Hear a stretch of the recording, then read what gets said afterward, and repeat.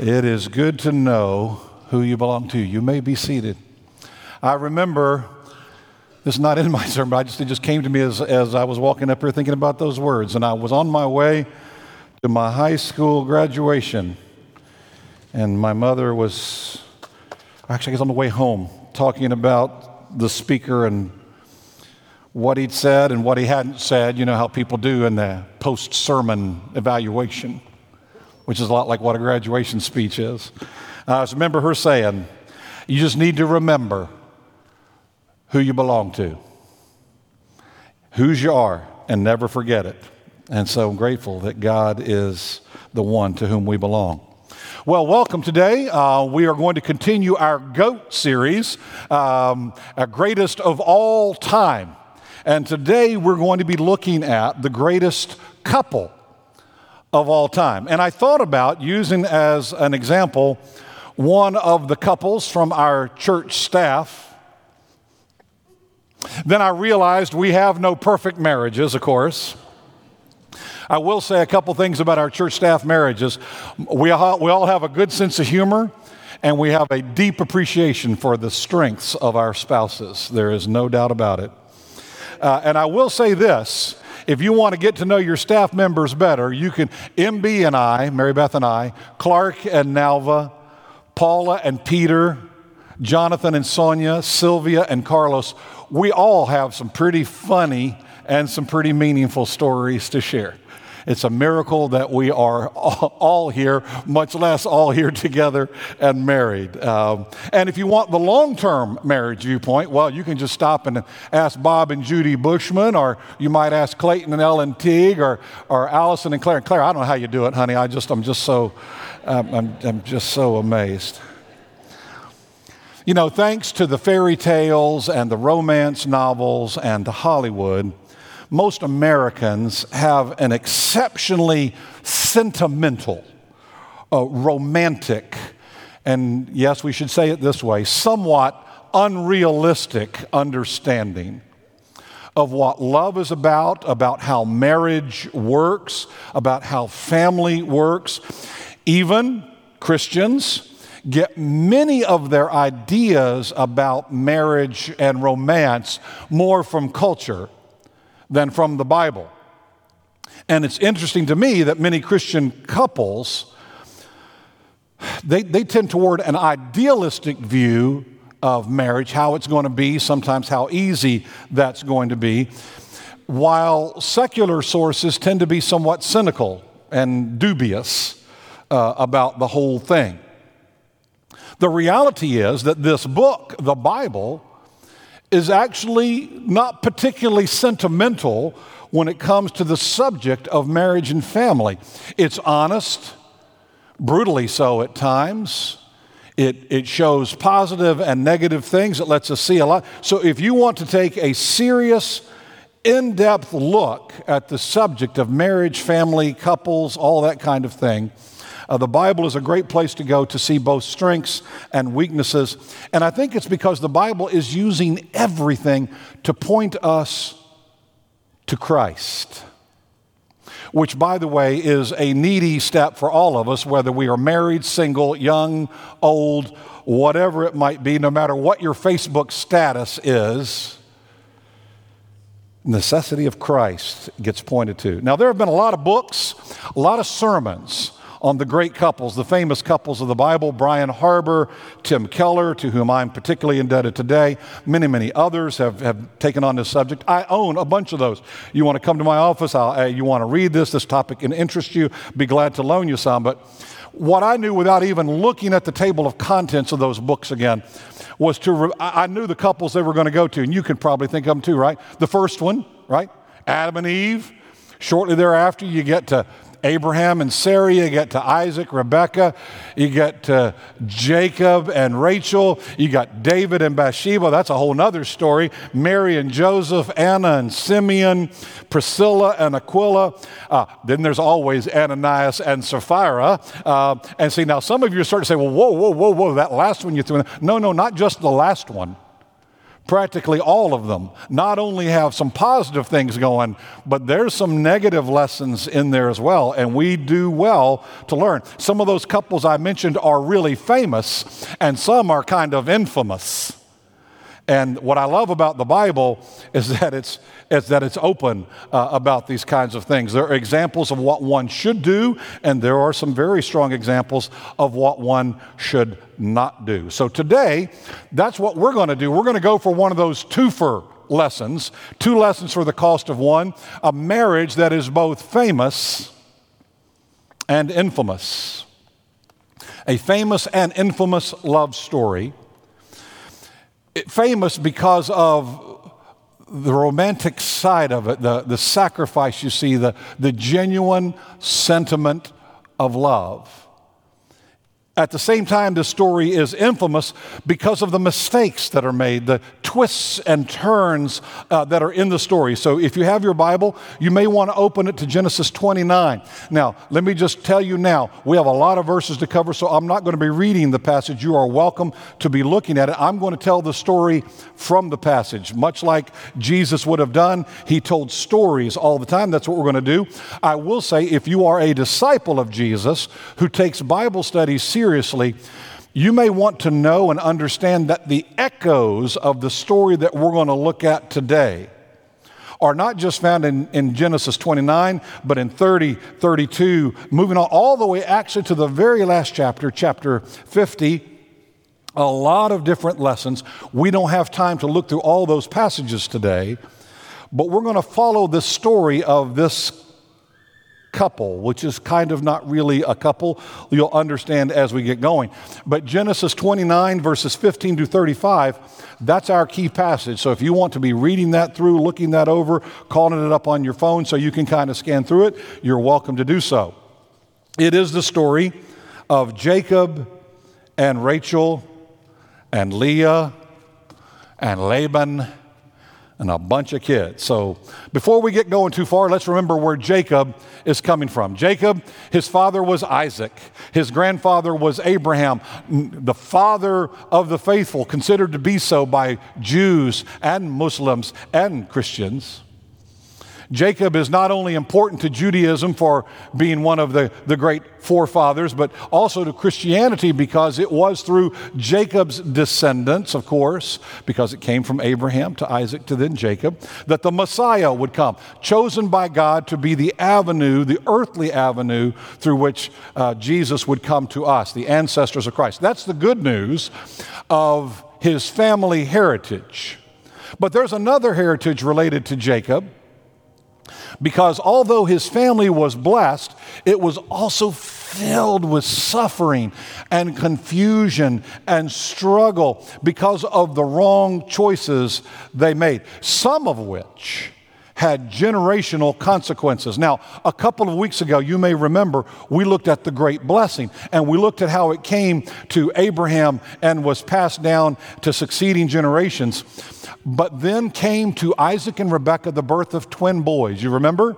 Esau and Jacob came along, and it began a time of conflict. It started from birth and went on throughout most of their lives. And it is in that branch of the story that Jacob breaks off on that the story of Jacob and Rachel comes along, one of the great love stories of the Bible. Jacob has, I think you have to read the whole story behind it. According to the story, Jacob is sent off to look for a wife, first by his mother, then his father. There's also this element, as you know, that he's still on the run from Esau. The whole point of his mother sending him was she said, you know what, it'd be a good time for you to find a wife away from here. Because I can still see the look in your brother Esau's life. She says this in the Bible. He's dealing with his grief over you stealing his birthright by planning your death. This is the word. So he goes off to hunt for a wife in these happy circumstances. That is a little piece of information you ought to tuck away anyway.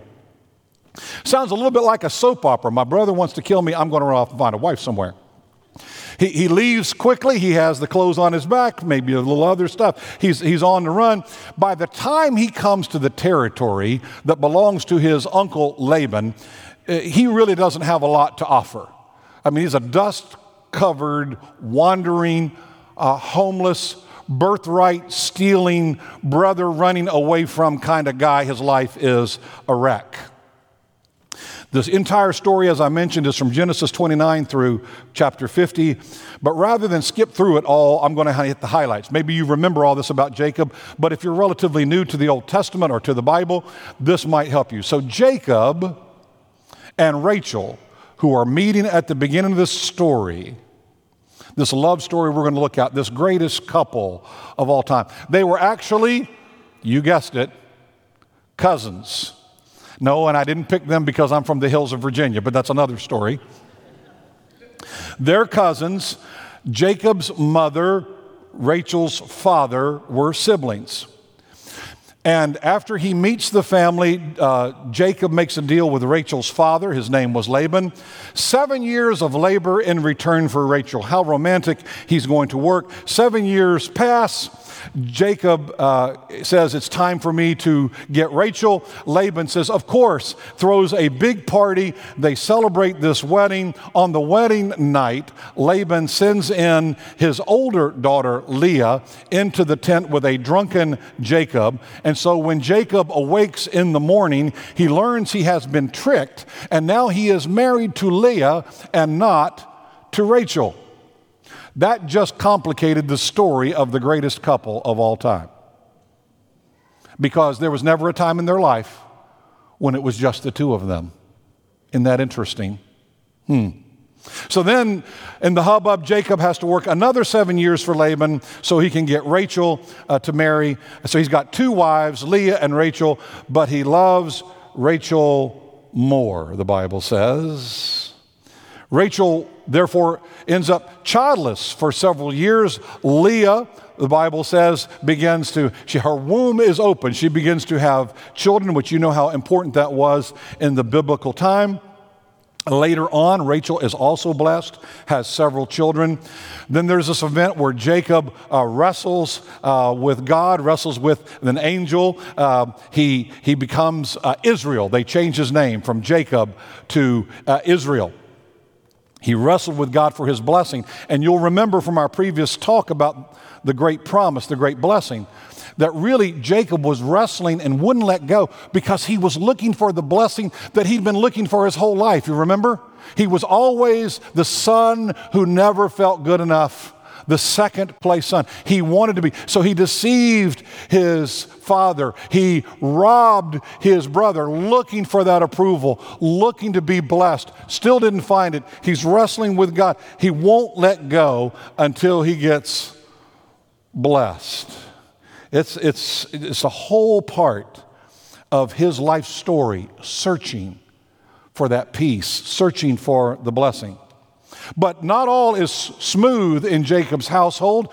In addition to all these children and things going on, Rachel, while she cannot have children at first, repeats the sin of her grandmother, Sarah. Remember her? She sent in her handmaiden to Abraham. When she couldn't have children fast enough to suit herself, she sent in her handmaiden to be with Abraham. Rachel repeats the same mistake. And so they have several children, the handmaiden, Rachel, Leah, Leah's handmaiden. The whole thing becomes this kind of convoluted mess. And in addition to all of that, while Rachel is having her children, she gives birth to Joseph. Now, Joseph becomes the famous one, the coat of many colors, the one sold, the Prince of Egypt, had a Disney movie made of him. Maybe you've heard of him. Then the next brother, the next child to Rachel is her last. She gives birth to Benjamin, but in childbirth, Rachel dies.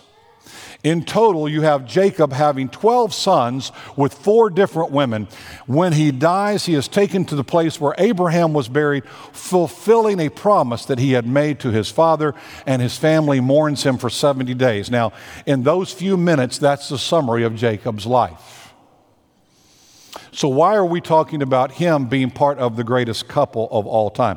Well, part because I think if you really want to look at the greatest couple of the Bible, you're not just looking at the happiest, you're not looking at the easiest road. You're looking at the one from whom you can learn both positive and negative lessons.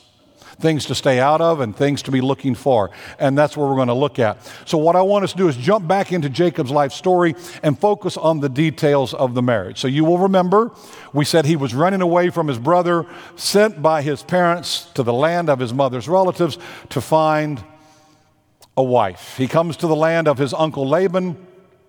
He sees Rachel at the well. That's the whole story of how they meet.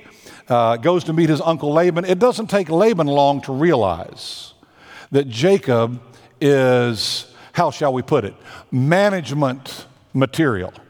He says, I need to have this kid around. And so he says, I could really use Jacob's help as long as the price isn't too high. So he goes to Jacob, and Laban says, Jacob, what is it you really want out of life? And Jacob, like many of you fine husbands out there with stars in his eyes, he said, Rachel. And Laban knew he had him right where he wanted him. Because what we discover is that Jacob, whose nickname is the trickster, the usurper, we're going to discover that Jacob's got nothing on Uncle Laban. Uncle Laban's a lot older. He'd been tricking people a lot longer. And Jacob is about to get schooled in what it means to trick people. He's going to learn some hard lessons. So Laban says, sure, you can have Rachel. You got to work for her 7 years. It's true love. Jacob says, deal, done deal. You got it. 7 years goes by. He says, it's time to pay up. Laban says, of course. They have this wedding. Now, what we don't understand, some of us, is that in these days, a wedding was about a week long. These people are partying. Now, Jacob in particular is happy because remember his childhood story, right? What is he looking for? He's looking for a blessing. He's looking for happiness. He's looking for something that's been missing. And he's found Rachel, and he thinks, now I'm going to get that thing that I need. I'm going to find that thing that fulfills me. Something is going right in my life, and this is going to make up for all these problems I've always had in life when I was always in second place. And he's so happy, and they begin to party and have a little feast, and everybody gets drunk, and it comes to the time where they have the bride coming in all veiled, and they embrace, and they get married, and they're sent into the tent, and they go to bed together, and here's what the Hebrew says about the next morning. It says, in the next morning, behold, when morning came, it was Leah. Now, if you're Leah, that has to hurt. That has to hurt. But that's the message that gets sent here at the very beginning. And C.S. Lewis, who was no slouch at thinking, a great philosopher, great teacher, he said, he said, set aside Leah, the person, for a minute. He said, think about how we put all our hopes and expectations about what somebody else is going to do for us. See, this is the danger of a wedding where you say, they're going to complete me. I'm not trying to mock. I'm not trying to run down the fact that in marriage, we both feed off of each other, that's absolutely true. But when you look at the other person to make up for all these deep issues you've got, you are in deep, deep trouble. A healthy marriage is most likely to evolve when two people who are psychologically, spiritually, and physically healthy, mentally healthy, heart right, are able to marry one another. When you got to depend on the other person to make you right, that's a problem.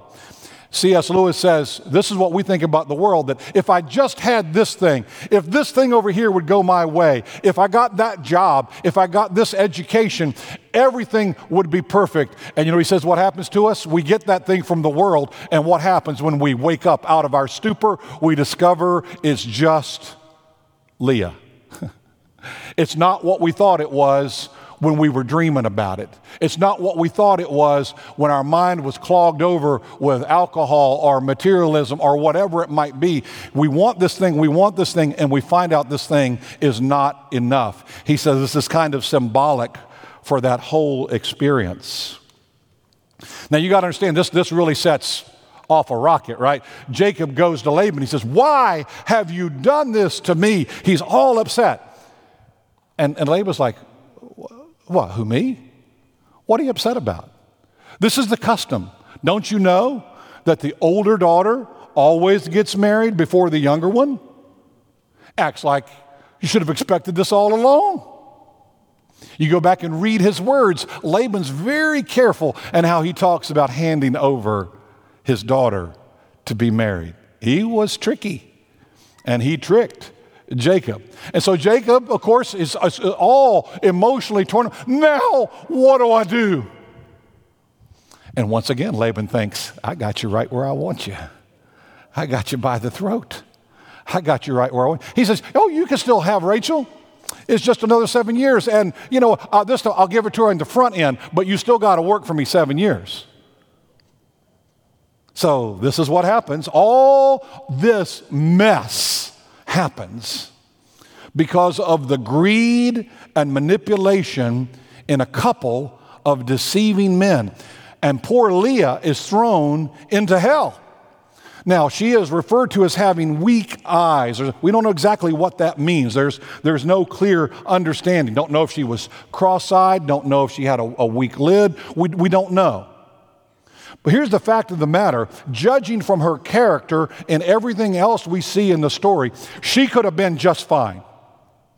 She might have been as a single woman, or she might have made her own way and found the right man for her. But because of the manipulation of this, because she was perceived as not being marketable, this is what happened to her. She's stuck in a marriage that's a mess. And we say, well, aren't you glad that doesn't happen today? We're beyond all that. Really? Are we beyond all that? Is our society really all that different? In the way we treat people, and particularly women, as property. We know that the whole human trafficking piece is related to the devaluing of people, but particularly to women. Leah might have been able to tough it out as a single woman, but because of these guys, she's now in a situation where, look at it this way, she's married to a guy who doesn't really love her. And you might say, well, you know what, that's not all that unusual. There's a lot of people in marriages, and they say, well, I thought we were in love. We got married. It seemed like a good match. It's okay. No big deal. That's bad enough. She's in a marriage where her husband doesn't love her. What's worse is that the person that he does love is in the marriage with him, because now Rachel's in there too. And I don't know about you, what you know about family dynamics, but the fact that it's also her younger sister who is the one who's keeping her from marital happiness. Leah is in a living hell. Not the first nor the last woman to suffer in this way. And these days, sometimes it's men who suffer in similar kinds of relationships. I was reading all this and just thinking, isn't it funny how the world changes and not so much? It's kind of a bizarre what happens in our world. And if you look at chapter 29, if you've got your Bible open as I suggested earlier, and you look toward the end of the verses there, it's some of the saddest verses you'll read in the Bible or in any romantic literature about the broken heart. Because here's what you've got going on. Leah starts having children, and she names every child. And after that child is born, she says basically to herself, now maybe my husband will love me. Now my life will have meaning because I've done this thing that he expects, that society expects, that is supposed to work. And so she names her for Reuben. You know what Reuben means? It means I'm seen. You ever been in a relationship where people just looked right past you? Maybe it's your boss. Maybe it's somebody you hope to be in a relationship with and you can't get them to notice you. Maybe it's some other thing, but people act like you're not there. And so, yeah, it happens every day of the week. You can be widowed, divorced. You can be young or old. You don't fit the profile. You get looked past. That's what Reuben means, I'm seen. She's thinking, now I'm going to be seen. And she discovers she's not. So then she has Simeon. And Simeon means I'm heard. Finally, he's going to listen to me. He's going to notice me. And he doesn't notice her. Then she has Levi. Levi means I'm attached. We're connected. And she discovers, thinking to herself, maybe now he will leave, in a sense, just the attachment to Rachel, and he will cleave to me as his wife. And it doesn't happen. She keeps saying, surely my husband will love me now. And it just doesn't happen. And then she gives birth, toward the end of the chapter, to the last one, to Judah. She gives birth to the son, and she says, this time I will praise the Lord. And she names him Judah. She's praising God my Savior.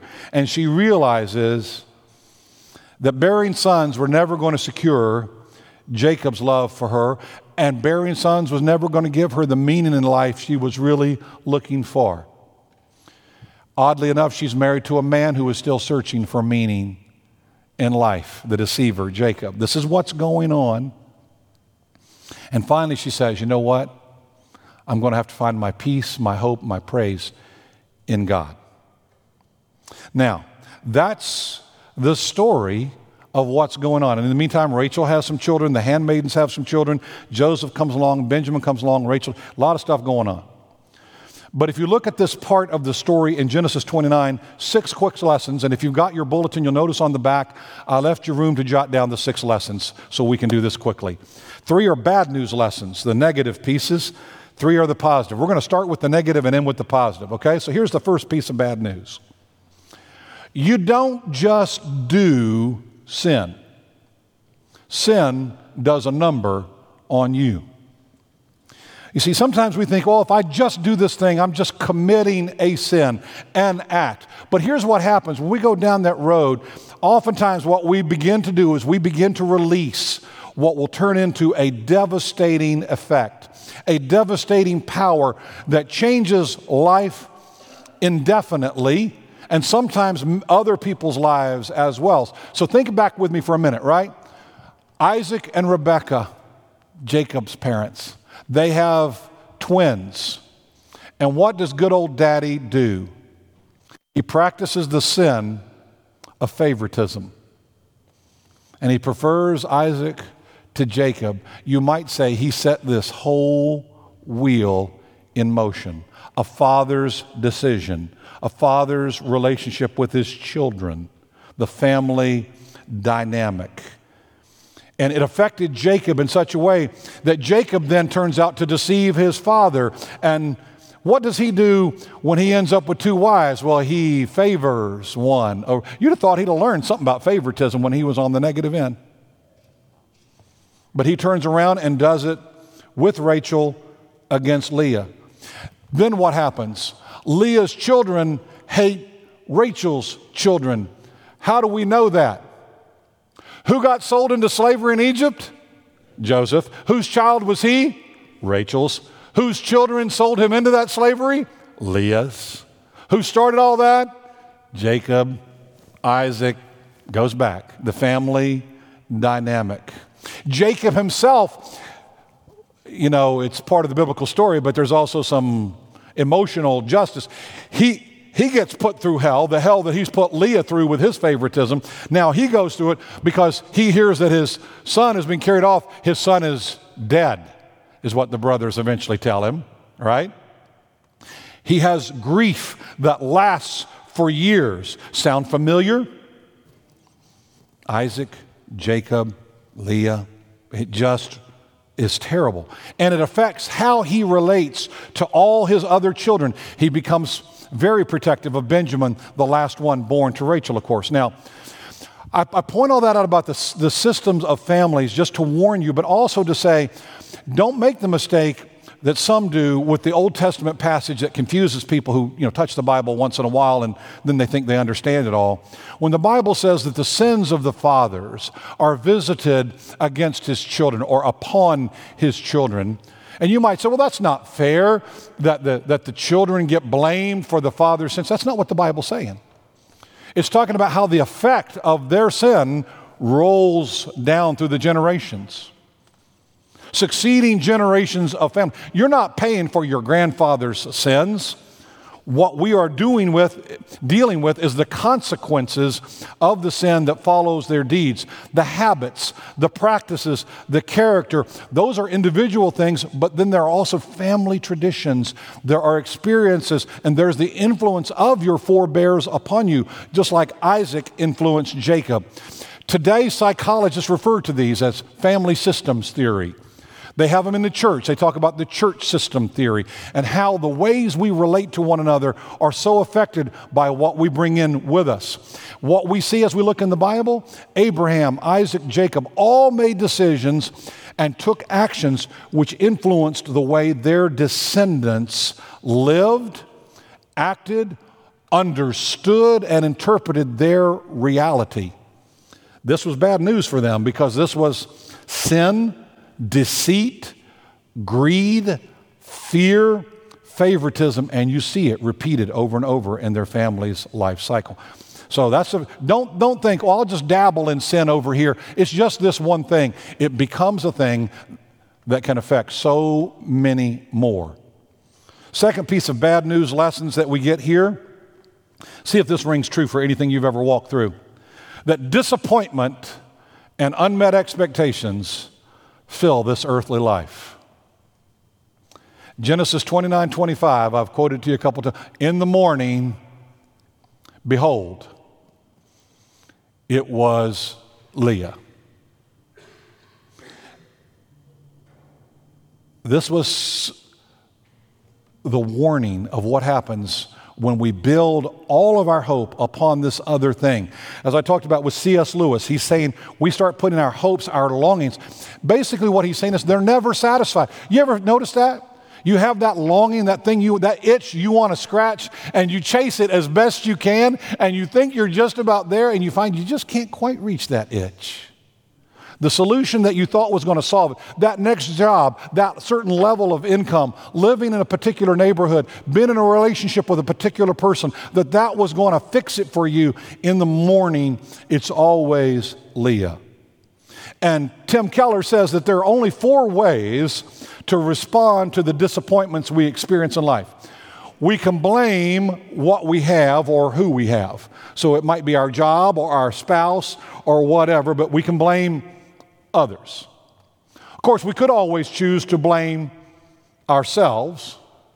Many people go the generic route and they just blame life. Life done me wrong, you know? And then the 4th option, Keller says, is that we can blame the theory of reality and choose to believe that we were made for something beyond what this world offers. He says what that means is it gives you 4 potential responses. If you choose to blame others, you become a fool. If you choose to blame yourself for everything, you just become a self-loathing hater. If you choose to blame life, you basically just become a cynic. He said, if you choose to say it's really about the view of reality and I somehow think I was born for more than this, he said, you might just be a Christian. You might just be a Christian. Because we have to understand, you want to be a mature Christian, you got to remember this. Life will disappoint you. The disciple is not above his master. Jesus' life was not a bed of roses. We are to be in the world, but we are not of the world. We are not citizens of this world. We are citizens of heaven. The Bible talks about this difference. In this world, Jesus said, you will have tribulations, but don't fear, I have overcome the world. See, this is what's different. We were made for something beyond this world. But if you just get focused on this world, guess what? In the morning, say it with me, it's Leah. It's just Leah. I had a coach when I was in sports growing up. He said, you can be a winner or you can be a whiner. And I said, that's kind of simplistic. It may work in the locker room, but it doesn't go far enough to really teach you about life. Here's what I would say to you about life. It all comes down to whether you're going to be a complainer or whether you're going to learn Christ-centered contentment.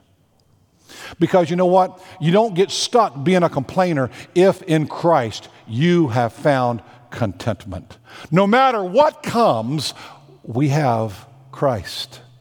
No matter what comes, we can be in the family of Christ. Although it is sad and ironic to me that people choose to cut themselves off from the body of Christ, usually happens when one of us lets somebody else down in some way. But the truth is that more often it's based on anger and disappointment and unmet expectations. You can blame others, but it's more about ourselves. Christ wants us to learn how to communicate, to have courage, to live with contentment, to live with compassion. Those are the Christian habits that change things. Well, the last piece of bad news, and then we're going to get some good news. The last piece of our good news, and I hesitate to share this, I don't want anybody to freak out, but here's the truth. Oftentimes, we make our own lives worse by idolizing family. Because you remember Leah, in keeping with the traditional family values of her time, she said, if I can just have children, if I can just bear sons in particular, I'm going to secure meaning in life. I'm going to get love from my husband. But it didn't work. Jacob's favoritism with Rachel showed Leah that her idolatry of the family, of thinking that I can do it this way with and that's going to solve, it just made it worse. Because she would do all those things and it wouldn't have the result that she thought. He sees me, he hears me, we're attached. It never happened. There is a problem of family dysfunction. And oftentimes we bring that into church life. It turns out, as I've looked at, I remember I was shocked when I discovered that you could actually turn family into an idol. It caught me by surprise. And what really caught me by surprise as a young pastor was that it wasn't the peripheral families who came to church once in a while that tended to suffer from this. It was families that were very involved in the church and used systems of the church and situations in the church to kind of buffer the weird family dynamic and dysfunction they were living with. It might be a control misfunction, it might be something else, but it was very, very interesting to observe. And I just want to say, folks, just take a quick look at yourself. And say, God, nothing else needs to be an idol. There's a great new song out called Clear the Stage by Jimmy Needham. I highly recommend it. You can find it on YouTube. You can find it on Spotify. Give it a listen.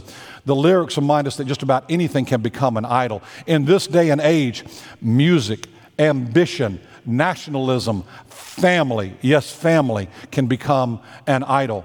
And despite the simple promises that some preachers and pseudo-Christian organizations and PR campaigns make, the fact remains traditional family values are insufficient for real happiness and meaning in life. There's only one place to find it.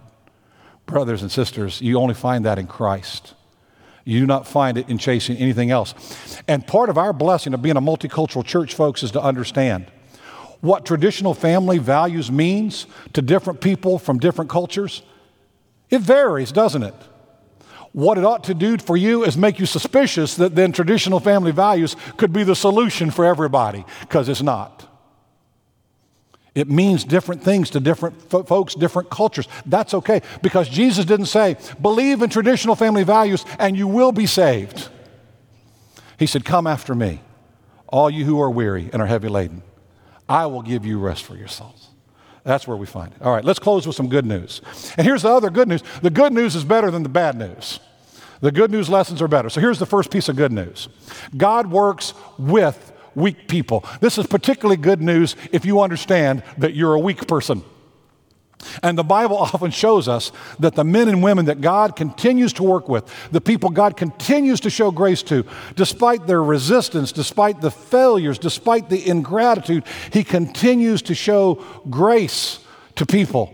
I think one of the great arguments for the inspiration of the Bible is how many weak and fallen people there are in it who are held up as heroes, because God brings us through so much stuff. A man-written book would never have all the garbage we see, wouldn't have all the stuff we're saying. How can the greatest couple in the Bible be a throuple?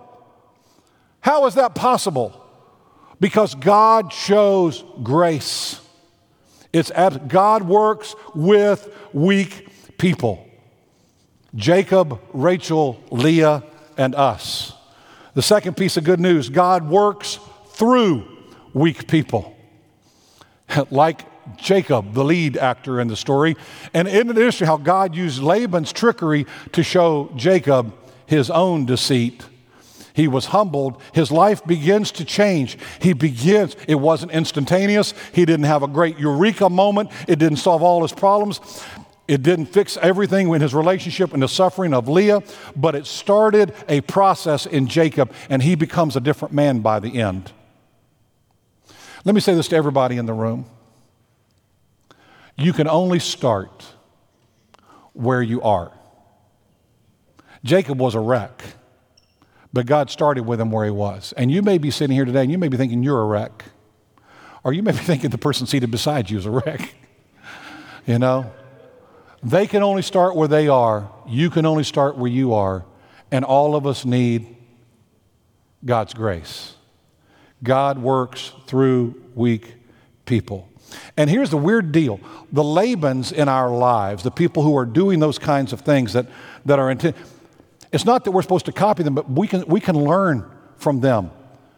The Bible gives us grace again and again and again. Why does God, think about it this way, why does God give us a story about somebody like Jacob, who messes up again and again and again, in spite of all he's been given, every opportunity he's had? He messes up, and God continues to give him grace over and over and over again when he doesn't even deserve it. Why would that be in the Bible? Because that's us. That's us, people. That's us. We are like Jacob. We keep messing up, and God keeps showing grace. Why? Because he loves us so. His history is working through weak people. Last piece of good news. God works in weak people. In weak people. I talked to you earlier about how Leah gave all these names to her children. All of them use the name of God in it. The Lord, Yahweh. But when you see it in English, it says the Lord. She has God present. She's thinking about it. She's not quite got him in charge, but she's thinking about it. After the birth of each son, then she finally comes to the birth of Judah. This time I will praise the Lord. Years of dissatisfaction, disappointment, and pain, and unmet expectations. And now Leah finally understands that her true blessing, her greatest satisfaction, the greatest love she will ever know would not come from Jacob. It would not come from any other man, but it comes from God himself. And God is not unmoved by her realization, because this is the coolest part of the story to me. This one who was considered ugly, unlovable, a mess, suffered so much unfair discrimination, disappointment, unmet expectations, loneliness, hurt, and pain. God chooses her, the rejected and ugly sister, to do what? To carry the seed of the Messiah. Because her last son is Judah. You remember one of the names for Jesus, don't you? The Lion of Judah. Doesn't mean the region.